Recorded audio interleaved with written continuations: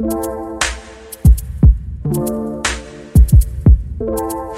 right, so listen, you don't do this very often, which is the best thing about it. I'm actually honored that I have you. We have Tyler Flora. Tyler, I've known you now for a couple of years. Mm-hmm. I genuinely believe, like, when I think about you and I think about the model and what you've done, it's so inspiring, man. I'm honored that I get to sit with you today. We're going to spend 20, 25 minutes just talk about business, life, whatever you want. You are the CEO of SunnyHill Mortgage.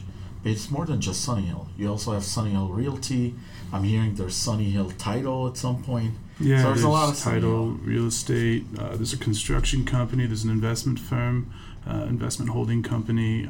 There's a bunch of things. I'm busy, and I'm not one of those people that wants to drive to build the biggest of any single industry. It's just not how I'm programmed.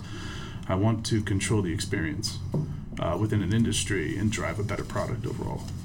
That's awesome. So listen, we've talked a lot in the past. Mm-hmm. I feel like I know a lot about your business, your team, and about the things like you do with your team on a daily basis. But let's just start from the basics.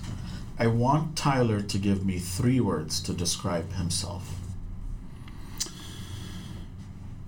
Dedicated, driven,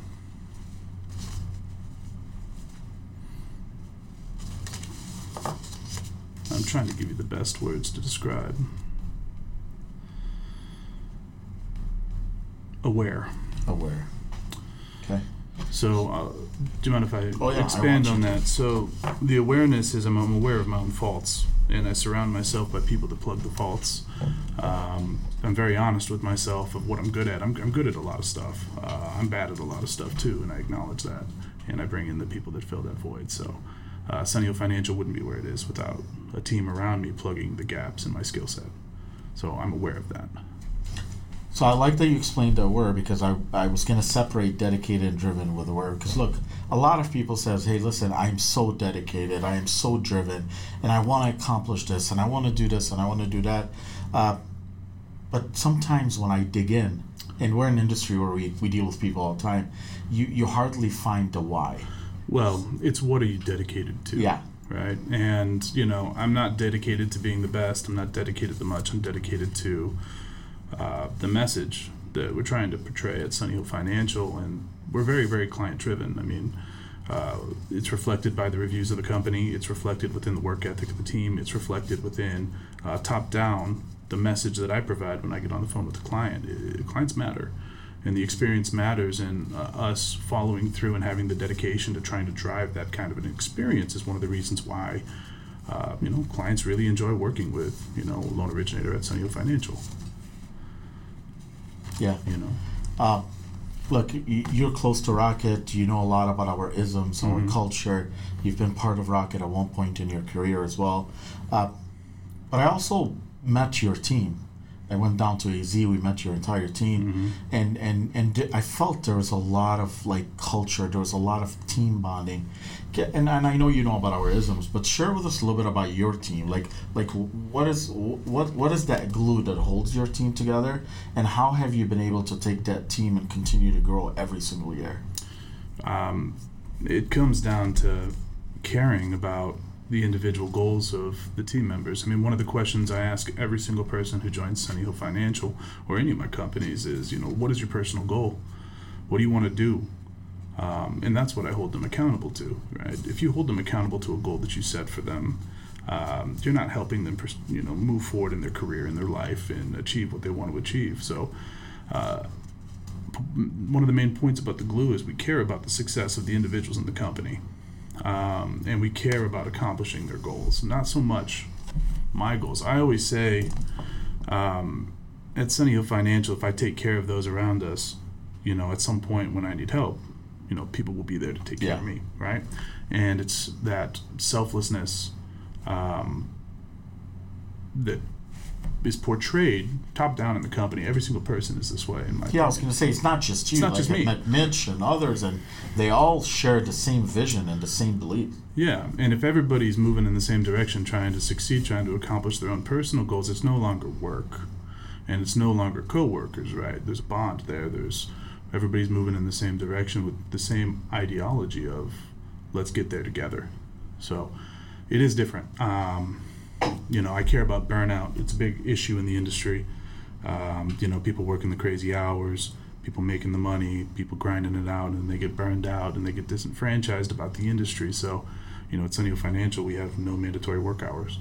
We have unlimited time off, right? It's all driven by goals, individual goals of, the people in the company and the overall company goals that drive us in that successful direction. You talked about goals, and you talked about caring, and part of caring is holding people accountable 100%. to hitting their goals and accomplishing their goals.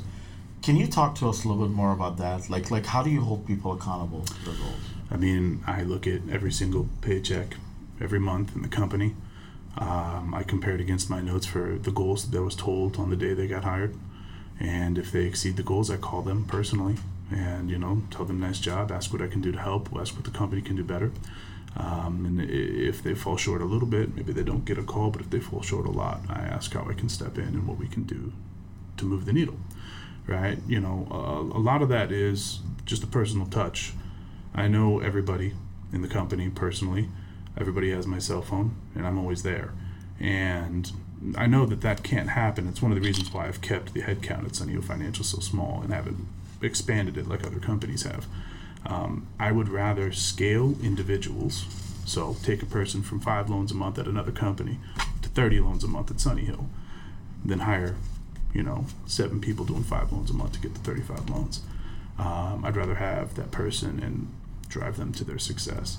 Now, in this changing market, obviously there's a lot of pivots and a lot of things going on right now, and now it's time for the leadership team at SunnyHill to hustle and to make the pivot, make the transition, and point the ship in the right direction. The good news is we expected this to happen. We built a real estate company because of this. We've, opened a construction company to help us acquire listings and run business through the purchases for SunnyHill Financial with SunnyHill Realty, right? There's a synergy there that gives us levers to pull that other companies can't. And we're at the point now where we're starting to flip the switches. And that's pretty cool to see. It's also difficult because we knew we wanted to flip those switches, but it's a new thing, right? So there's challenges and struggles, and every rollout doesn't obviously go smoothly, but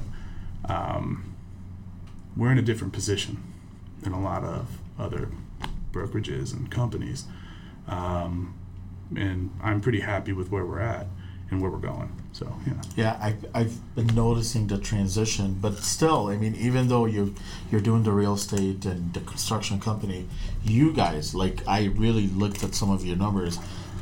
You run one of the largest shops in America, and when I look at the conversion when it comes to leads, you guys are really, really up there.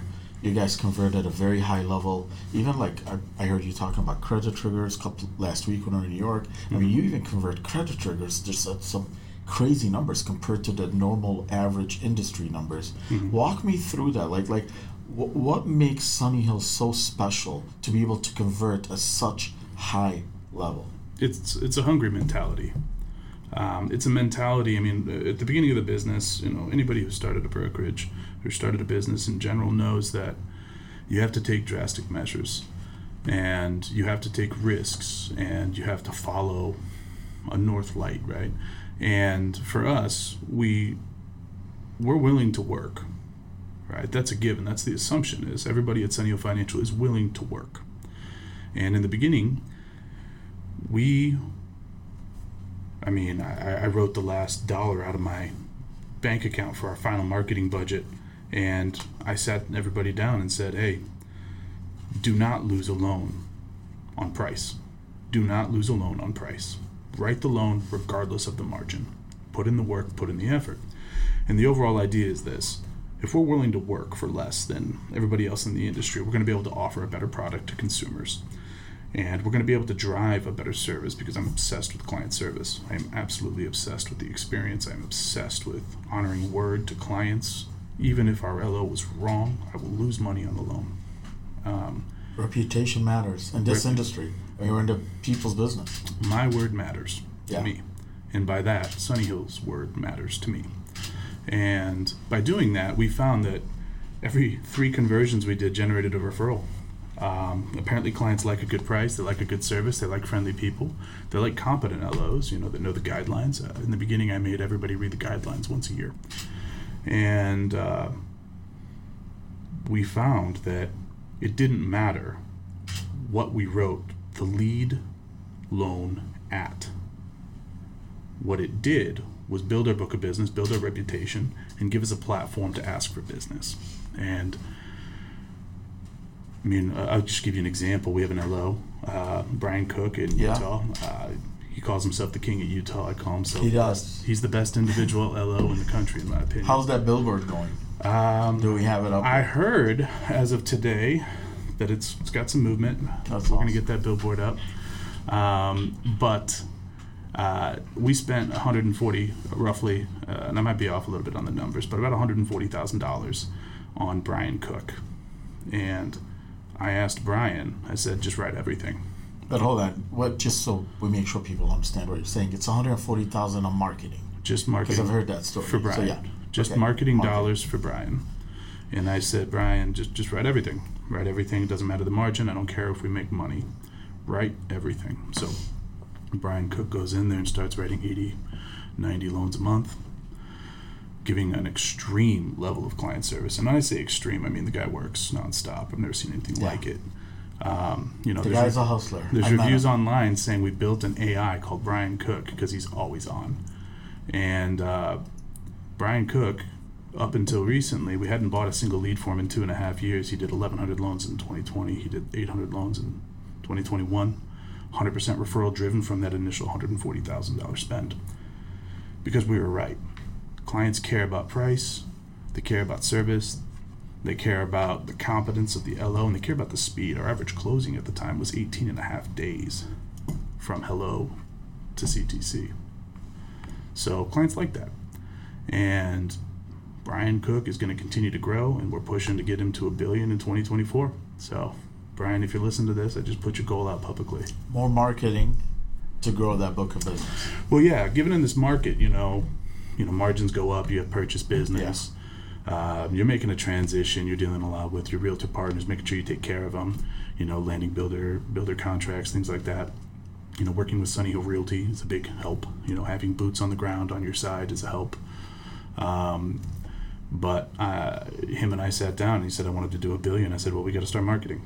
We got to flip the switch again. And guys doing the exact same thing we did last time. This is the market where you invest in yourself. You invest in your pipeline. Anybody who's shutting down their marketing spend, who's not planning for the future, not trying to acquire market share, is not going to reap the benefits the next time rates drop. And we know rates will drop. Rates have to drop. Yeah. I'm not a capital markets guy. I don't have a crystal ball, but if I was to bet money, if rates are going to drop eventually, I would say yes. Yeah. So how do you build now for then? And okay, margins don't matter. I'll just say it again, margins don't matter. As long as you're breaking even and helping clients, it'll pay off in the future. So it's a different mindset. It's so interesting, this concept that you talk about, and it's not the first time I've heard you talk about it, and I've met Brian, and I know that's you guys truly believe in it, and it's working, right? Yeah. I met him, we talked about it, he continues to work his book of business. It's so interesting, this concept. I don't know how many brokers out there follows this concept, but the concept of investing now, building that book of business, and then eventually those referrals is what you're counting on. Yeah, I am incredibly long-term minded. I don't think I've ever sold crypto, as an example, ever. I believe in building for the future. I believe in investing time and effort in something that'll pay off. Not everything pays off, right? I'm going to lose, right? I'm going to make poor decisions. It happens. But having that long-minded mentality allows you to constantly build. And that's one of the reasons why I like Rocket. Rocket's very long-minded as well. And, that's one of the reasons why I work with Rocket. So, yeah, it's different. It's a different mindset than the cash grab in our industry. It's a really common mindset with companies. Like, hey, rates are low. Let's just grab all the money. Rates go up. Let's shut down and wait. You're limiting yourself as a business. You're not building through the problems. You're not building through adversity. And you're not setting yourself up in a better position for the next refinance boom than you were the last time. You're just going to stay flat as a business. And sometimes that's okay. But it's not okay with me. Yeah. Listen, we all know market changed. I mean, it's just a different market. And we have a lot of brokers. And I speak to a ton of brokers and LOs. And the question is always like, hey, what kind of leads should I be purchasing right now? Like, what I want to invest in leads, Fawaz. Where do I go? Like, what kind of leads? Is it worth it? Is it not? I mean, you do it at a very, very high level, large scale, convert at a very, very, very high level. What advice will you have for like newer brokers that are thinking about purchasing leads right now? Don't view the leads that you get as all there is to get from a lead company, and I'll explain what I mean by that. A lot of companies, and I've done this myself in the beginning. A lot of companies will buy a lead, it doesn't work, they shut off the leads, they move on. Everything's negotiable in life, right? Everything's negotiable. So if you really want to get good leads, if you really want to, have higher conversions, you got to optimize the lead sets and optimize what the lead companies are giving you, right? I'm not going to name lead companies. It doesn't really matter, right? It doesn't matter where the data comes from. So if you're going to test a lead, be extremely hands-on with quality, be extremely hands-on with, the levers that you can pull, have full knowledge of what that company does, how they get their leads, where they come from, how their marketing works. Ask them to tweak things for you. Ask them to give you different subsets. Optimize. When you stop doing that, your conversion will drop. Yeah. Your conversion will drop. I mean, it doesn't matter what the lead source is, right? Now, if you do that and you exhaust options and it's not converting or it's not cost effective or, the CAC is too high, then you shut it off, right? But if you're diligent, you should be able to do that pivot, quick. Yeah. Figure it out. Pivot, yeah. So, I'm wrong a lot, right? I'm wrong a lot, and I'm okay with that. What I'm not okay with is having the flexibility to pull the trigger to move and pivot. And I'm also not afraid to light money on fire, because marketing and trying to find the next beachhead for your company involves you lighting a large stack of money on fire and having to stomach it. And that's okay. It's part of business, right? You can't always make the right decision. Yeah, you got to make mistakes to learn. Yeah, and you tailor that with a team that's trying to win at all costs and write loans at all costs. It is easier, right? The team matters, the mentality of the team matters. But if you can provide them, my goal with leads is to provide them clients that can qualify and that want to move forward on something, right? May not be now, maybe later, maybe it is right now, right? But I'm confident if you put a client that qualifies, that wants to move forward, we have a good chance to win the deal, right? To win the business, because I feel like we have a good product and we care. Now, my job is to put as many of those people in front of my guys as I can, guys and girls. Yeah. So, that's one of the reasons we work with, your dialer team. Yeah. So, Pro Dialer, I know you guys have been using it for a couple of months. Yeah, Pro Dialer. I've looked at a bunch of other companies. I'll be honest, my time at Quicken, I actually was, Quicken back in the day, I was actually stuck in a hiring freeze and was doing dials for 6 months. Yeah. So I understand very well how it works. You understand the logistics. Well, I also understand the training. Yeah. I also understand the message. I understand the capabilities. And, this is another thing, right? If you're going to use a dialing company, make sure you participate in the training of that dialing team. I was in on every call. I was critiquing. I was participating. I was doing mock phone calls myself with your dialing team, making sure the message was SunnyHill. Yeah. Making sure they understood SunnyHill. And that message, we have an incredible transfer rate. We're driving 150 to 250 inbound calls a day, purchases, clients looking for homes into SunnyHill. And I think it's a testament to the program. Yeah. I really do. And if your phone's ringing that much, all you need to do is make sure your team's trained to convert and they're answering the phones. Pick up, provide good service, and make sure you put people in the right program. Yeah, I mean, we're at a point now where we need more people within SunnyHill Financial to even answer all the calls. Yeah. So it's a good problem to have, and I'm okay. Once again, we're burning money there. We're lighting money on fire. I love the tip though, because look, if you invest in a dialing company, like someone to dial for you, Yeah. I love the tip that you gave. Like, get involved, listen to these calls, figure out what are they saying, and make sure that and I love the part where you said you had our team get to understand what SunnyHill is all about, to understand you and your team. Because I'm dedicated to the message. Yeah. Right. I'm dedicated to any extension from SunnyHill Financial or any of the SunnyHill family companies to have a consistent message. It doesn't matter if Rocket is one of the arms reaching out for us. It doesn't matter if it's another company. I'm going to make sure they understand the message, and I'm going to be on the calls. I'm going to be on the weekly calls. I'm going to listen to call clips from both sides, and I'm going to make sure our message is driving through because I believe in it. Right? We all have to have some core beliefs, right? Quicken has the isms. I've got my own behind the scenes, right? My own message to my company. And I believe that's core. And if I'm not going to live that, how do I expect anybody else to live that and take the responsibility to be part of creating a better process for our clients? The job of a leader is to lead by example. And you got to believe in what you're preaching. You must believe in that. And you got to participate, which is the hard part. The busier you get, the harder it is to participate. You're going all over the place. You still got to make time. It's important. Yeah. Look, again, like I mentioned when I started this conversation, I talked about how inspiring to see you operate. Every time I have a conversation with you, you're thinking about the future. You're thinking about the next thing. You're thinking about what to do next. And I know that you're motivated, and I know you have goals, and I get all that, right? But tell me a little bit about like what drives you to get up every single morning to motivate your team? Because you do it at a very, very high level. Like what is it? I care. I honestly care about the success of everybody working at SunnyHill Financial. And I am incredibly difficult on myself. I view myself as a failure every day. And I think to some of the people that know me most closely don't understand it. But it's what makes me good. Because if I feel like I'm always failing, I'm always trying to get better. Like, this is a personal thing, right? It's a personal struggle. Yeah. And I'm trying to be as honest as I can about it because I'm very direct and honest with myself, so I will be with you.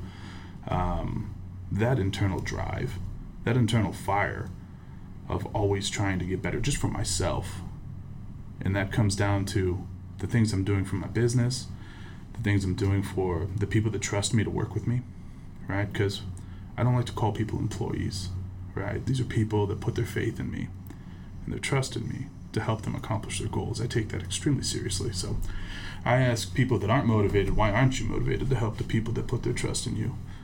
Because I don't view it that way. I don't view it as effort. I view it as a necessity of their trust for me to push myself to get better and to make them better and to help them accomplish their goals, to check in with them, to care. You say it's interesting watching me operate. One of the things I would actually invite you to do it with me sometime. I isolate myself once a year in a room for 3 days. Yeah. Nothing. Right. Not very many people know about this. And I create the entire plan for all businesses and personal in those 3 days, and I follow it. And then the following couple days, I bring in the main points of contact within my businesses that I need help. Right? I'm aware I can't do everything. I'm not perfect. I'm terrible at a lot of things. I'm completely unorganized. I'm just a floating idea. Right? I guess that's the way to put it. And I need to be focused sometimes. And if I don't isolate myself and put myself in a situation where all I can do is think, I won't do it because I'm being pulled 1,000 different directions. So having a plan for your business, like if there's anything I could tell a business owner, is have a plan and follow it, right? I can show you the notebooks from every single planning session from my life for the last 6 years, and I can show you I've done everything. If you don't put it on paper and you don't think on it and you don't try to optimize it, you don't bring in the right leaders to help you accomplish those goals, to move those tasks for you, your company's not going to grow, right? You're not going to find the success, and you're not going to be driven. So, it's an important thing, and people don't have plans for their businesses. They're just kind of floating. Walk me through this isolation process. I'm trying to imagine Fawaz for 3 days. So I used to do it. No cell phones, no computer, no human beings. What is it? Walk me through it. It's actually, it's pretty rudimentary. I spend the first day reviewing every single notebook and plan from the previous years. I take pretty detailed journals. I have them with me now. They have every single plan, initiative, everything I've ever pitched to a partner, everything I've pitched throughout my career. Every idea I've had. And I start by reading that, and I find that revisiting where I was mentally in the past, I can see the progress from the years going forward. But more importantly, the previous year is the big one, because I get to really be honest with myself. Did I push myself hard enough? Did I accomplish what I set out to do? And if not, why? And does it matter? And that doesn't matter is a really important question, because if it doesn't matter, it was a bad idea. And I know that now, right? And that's okay. Now I know I don't need to focus on that the next year.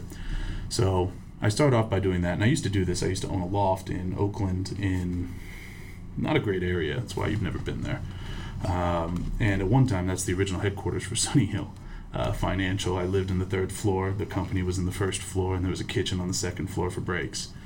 And I would isolate myself in there. I'd have really no computer, no phone. I would do it from 9 to 5 every day. And I'd have a stack of papers, and I would just start literally brainstorming trees, doing trees based on each company, on the things that I can drive the business. And some of them are ridiculous, some of them are great, some of them are okay. But if you're not open to just putting everything on paper, you're going to start to already prejudge things. So I really do mean isolation. I don't really take phone calls. So you basically do a business review. You review the previous year, you do your own business review, and then you look, because I want to make sure like people are really getting what you're saying, and then you actually assess, and the things that didn't work, you're gonna make sure that you check them off, so you don't actually make the same mistakes the next year. Yeah, and what I find is whatever the goals I put into during that session, on all the companies, we generally hit about 80% of them. I would challenge somebody to look at the goals they set out and see if they hit 80% of the goals they set out for their New Year's resolution. I do this in December every year, right? But the important thing is the first day is really review and conceptualize ideas and direction. Nothing's concrete. The second day is stack ranking and critically thinking on each one and how to accomplish them and what's needed and who is needed within my organization. And if I don't have a body that I need, where would I find the body? Where would I find the person to help? The third day is I try to make every idea fail. Because if I can make them fail, it's not a good enough idea to mobilize on. And these are things, I'll give you an example. You'd start off with start a real estate company. And the reason you'd want to start a real estate company is because the market's going to turn great. Okay, I was right on that one. Market turned. But how do you build a real estate company? I mean, I'm a mortgage guy. Yeah. Well, how do I do it? Well, I'm pretty good at marketing and driving leads. So I don't really care about the benefit of making money on a realtor's personal business, but I just want to make money on the leads I drive them. And you start to flesh out ideas, and you start to come up with a fresh new idea that you haven't heard of in a real estate industry. And then I think, okay, there's something there. And then I try to poke holes in that idea. Right, now you have the current iteration of SunnyHill Realty, right, which I think is probably one of the better offerings for a real estate agent in the country. And that idea then you start to fork off of, right? So I start to fork off of it with other businesses that can support it, because you want to grab the ecosystem, because you want to control the client experience. So if SunnyHill Financial and SunnyHill Realty or something, maybe we need a title company where we control it. We're headquarters out of the Bay Area, right? We might need people that, in order to get a better price on selling their home, they might need a renovation. Well, okay, I'm going to open a construction company, and I'm going to do that for them. So instead of, hey, you can sell this as is at 1.2, maybe you can sell it with a little bit of work in it for 1.6. let us help you get there. You're building a full platform for your client. Yes, right. And that's the difference is I'm never going to be the biggest mortgage broker. I don't want to be. I don't care to be. Well, that'd be cool. But I want to be the best option for those people that have access to us. And if I can do that, we'll find success. Yeah. Right. And we'll be durable. Right. We'll be very durable as a family of companies. Right. If you rely on one income stream, like it is what it is, if you rely on 10, the odds of all 10 going south at the same time is much lower than one. Yeah. So yeah. I love it. I have a question for you. Sure. And we have a lot of those, but the market's changed, right? Mm-hmm. And you see some of those are doing very good still, and the business is good, and some are struggling. What advice would you give a those that are struggling in today's market?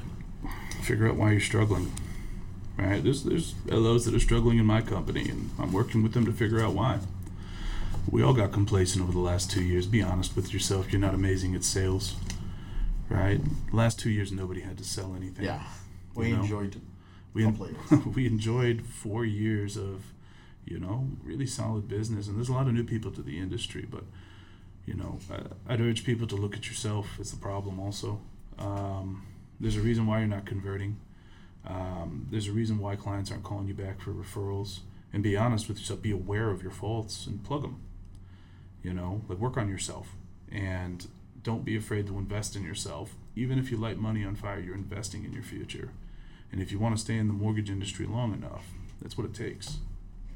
So, I remember when I first started as an LO, because I was a banker also on the retail side, and I have an accent, so I was always worried, like, oh my God, I have an accent. Am I going to do well? Am I going to do well? And I struggled the first 2 or 3 months. So I started listening to my calls. I would record my call and I would listen to my calls. And I would follow a script, like a guide, like what am I asking? Am I asking the right questions? Am I digging deep? Am I really having the client to open up to me or not? And I promise you, like if you listen to your calls, first of all, no one likes listening to their calls. You watch a lot of interviews with actors and actresses, and they don't like watching their own movies. No one wants to see themselves on camera or listen. But it helps you identify all the things that you feel you've missed on or you made mistakes on. And if you continue doing that every single day, I promise you for 30 days, you have to get better. Because you're critiquing your own self, and you follow the things that you made similar to the isolation. Yeah. You do a business review, whatever you made mistakes on, you're not going to repeat next year. Same thing, but you got to invest in yourself. Well, there's a reason for your success as an LO and in life. I hear a lot of times that he's a natural born salesman. Sales is a skill. Yeah. Sales is not something you're born with. Sales is a skill. It's something you need to practice. I still write loans to this day. I made Scotsman Guide while building this. I think that's the most ridiculous thing ever, by the way. And I use it as a joke for anybody else in my company that I was ahead of, because it should not have happened with my schedule.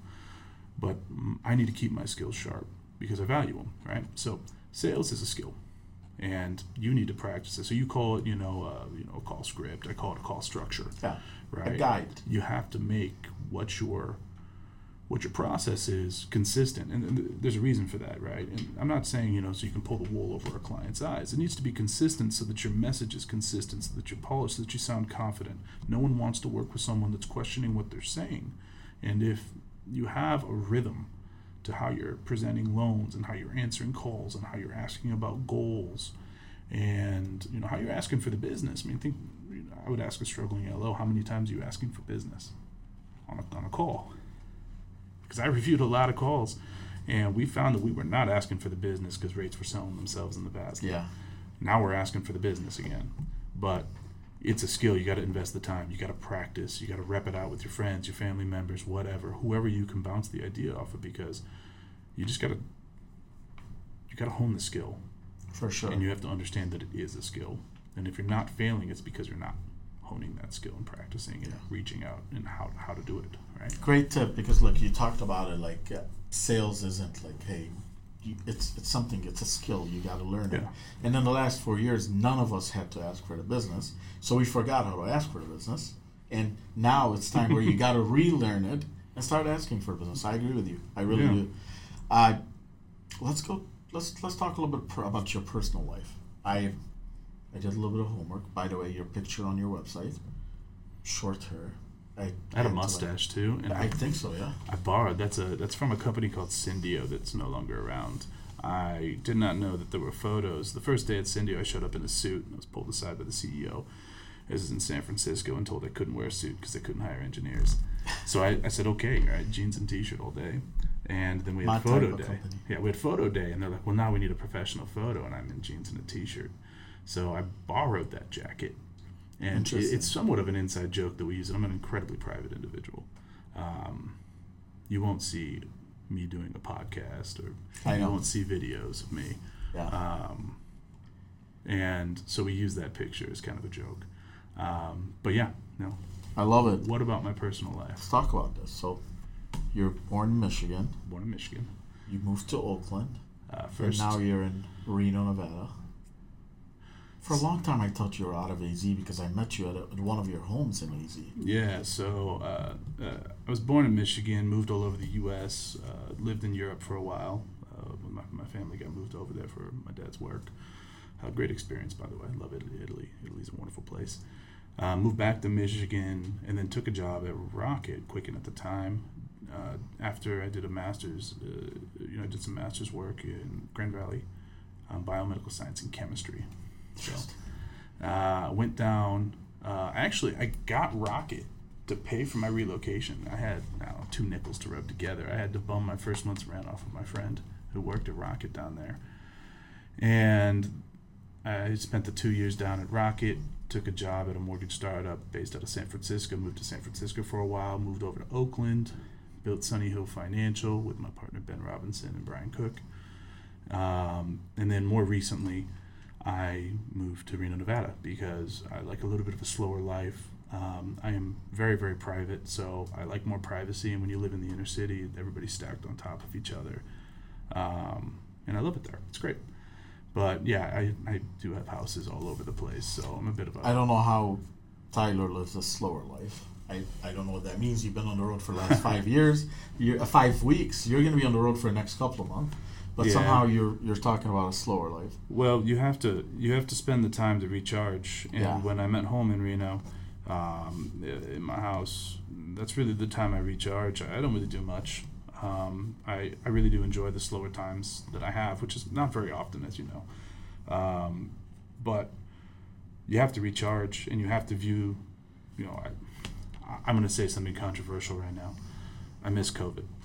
You miss COVID? I miss COVID. When COVID happened and I was forced home and forced to spend time with, my girlfriend, and, it really honestly focused me a lot on the business and then spending time with the ones I loved and communicating with them, because it took all the noise of the travel, took all the noise of the pushing on other things, and focused on what do we need to do to survive. I mean, the first thing I did when COVID hit is while everybody was peeling back and shutting down, I basically tripled our marketing budget and told the team, I will invest through this. I don't care if we lose money, you're not going to lose money during COVID, because we didn't know what was going to happen.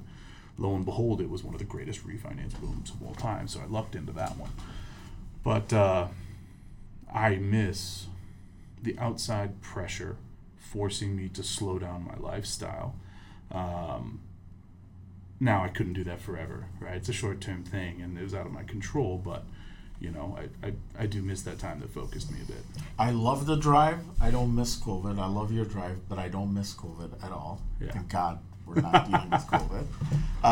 I just miss that one aspect of it. All the rest of it, I don't care for. Let's talk about the 3 cups of coffee every morning, and you're reading a book. But let's start with the 3 cups of coffee. What type of coffee? So I'm very picky with coffee. So I drink a red eye, start the day. Okay. Can we tell espresso? Our audience? Yeah, espresso machine. Okay. I drink basically blonde blends because I like the taste more. My friends call it hipster coffee. So I do a shot of espresso in a mug, and then I pour coffee into it. I only do that for the first one. I'm a very, very slow morning guy. I don't take meetings until after 10, which is why when I come out here to Detroit, it's difficult for me in the first couple meetings. We got you at 8 a.m. today.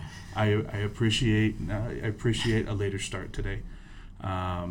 Look, again, I'm aware. I know I'm foggy in the morning, and if you want me sharp, right, you gotta pick the right times. Did you know that and I just learned this, by the way, and I drink a ton of coffee. And somehow I always thought that if you got a dark roast, it's more caffeine. It's actually the opposite. Light roast all day. Blonde roast has more caffeine than dark roast. Yeah, all day. And what I like to do is I like to slowly wake myself up. If I have an abrupt morning or a chaotic morning, my mindset for the whole day is chaotic, and I learned that early on. I would negotiate with companies, basically no start times in the morning, simply because when I show up, you're going to have the best version of me, and that's what you want every day. And a lot of people question me, but it's true. And so I'll wake up, I'll have a coffee, I'll sit outside, I'll read a book. It doesn't really matter what the book is. Brian Cook sends me a lot of books to read, a lot of like motivational books. He's big into that, which is great, right? I do find value in reading those, even though I don't always agree with everything. But I read a lot of fiction. I read a lot of stuff I can finish in a few days. But the whole idea is to not think about work first thing in the morning, and to just slowly kind of wake yourself up, at least in my case. But 9 o'clock hits. If I'm still feeling foggy, generally I'll maybe have another cup of coffee and wait it out. But 9:30 I'm at the desk, ready to go. Normally it's 9, but that's just how I operate. Now I work late into the evening. I'll work really late. I'll work until 2 a.m. sometimes. Just thinking through ideas or problems that the business is having, or things we can optimize. But I find the mornings are the most valuable for me if I slow them down incredibly. Which is not. I know. You do your couple of hours of isolation in the morning. So you do your 3-day isolation once a year, yeah. But you also do like hour or two of isolation in the morning, planning your day. I mean, I do have a sauna. Okay, I'll do the majority of my morning emails in the sauna. Interesting. Yeah, which is it's strange, but again, it's all about getting yourself ready to make decisions. I always say my job is not. My job at this point is not as like a sales leader or anything other than a few decisions are put in front of me a day. Right? Let's say 3 decisions are put in front of me a day. And I'm sure it's the same with you. And I want to be in the best headspace to be able to make those decisions with, as best I can. So, I find I'm pretty good at it if I follow that kind of a structure, right? Obviously, I have day-to-day stuff I do, but it's all about being prepared to, solve the big problem, the big solution of the day, or the big direction, because that's what's needed to steer the ship. It's not the day-to-day stuff you do. It's answering the big questions. I love it. Listen, we're about 10 minutes late for dinner, but it's okay. We're gonna enjoy dinner, me and you and your team, yeah, and our team. But before we go, you read every single morning. Mm-hmm. What is one book you've read that you feel like, hey, this book, Fawaz, has really made an impact, like had an impact on me? An impact on work, or an impact in life? Just life, work, like a book where you're like, man, this was a really good book and it helped me a lot. Sure. So I haven't reread it in a while. This Side of Paradise by F. Scott. I don't know what it is. Right? I wasn't a big fan of The Great Gatsby, but This Side of Paradise, short. It's his first book. It's about him in college, and it's just about the struggles of a man and the difficulties he goes through as he kind of goes through life. And I don't know what it is, but I reflect on it a lot. I find myself reflecting on it quite a bit. I read. I don't read substantial novels anymore. I'm too busy to sit down. I'm dysgraphic. Reading is very difficult for me. So I like to read things that I can finish, because I'm also OCD, so if I don't finish a book, I dwell on it and beat myself up about it. So I recently read Ready Player One and Ready Player Two. Those are fun. But I read a lot of fiction because there's enough seriousness in my life. I don't watch news. I don't blame you. I don't watch news either. I don't do anything. I don't follow really much. And when I do take the time to read, I kind of want it to be fun, because it's a mental exercise for me, because I'm dysgraphic, to push through it, and I want to enjoy it. But if I stop reading, I'm not as sharp. And maybe that's just a perception, but that's how I feel. Okay. Continue working on yourself and read. I love reading as well, but I don't do fiction. You I find nonfiction myself guy? a lot more like motivation. Like I want to read about people's stories. I could see that. I want to get inspired by like stories and like people that accomplish things and what they've been through and the struggles they've been through. I love that part. Yeah, I struggle with those books because I would rather spend the time focusing on like the struggles that like we're going through or people close to me. I'm a very I'll say I'm a very family oriented person, and family extends to friends and people I'm loyal to. And I would rather focus on those issues and then read something fun than to read about somebody else's sometimes fictionalized story. So I don't know. You just called me out. Thinks there's some of them are fictionalized. Nah, I'll share with you the couple that I just read. Yeah, I think there's value to them. Absolutely. Listen, we got you on a podcast. Yeah, you did. And we got you on camera. That's the first and time. We're going to post this. Say hi to camera. Rachel, thank you for your help. Tyler, we appreciate you. We appreciate you spending the time with the team here in Michigan for the next couple of days. We're going to go have some dinner and enjoy our time. Yeah, it'll be fun. I've had a nice time here. I appreciate you.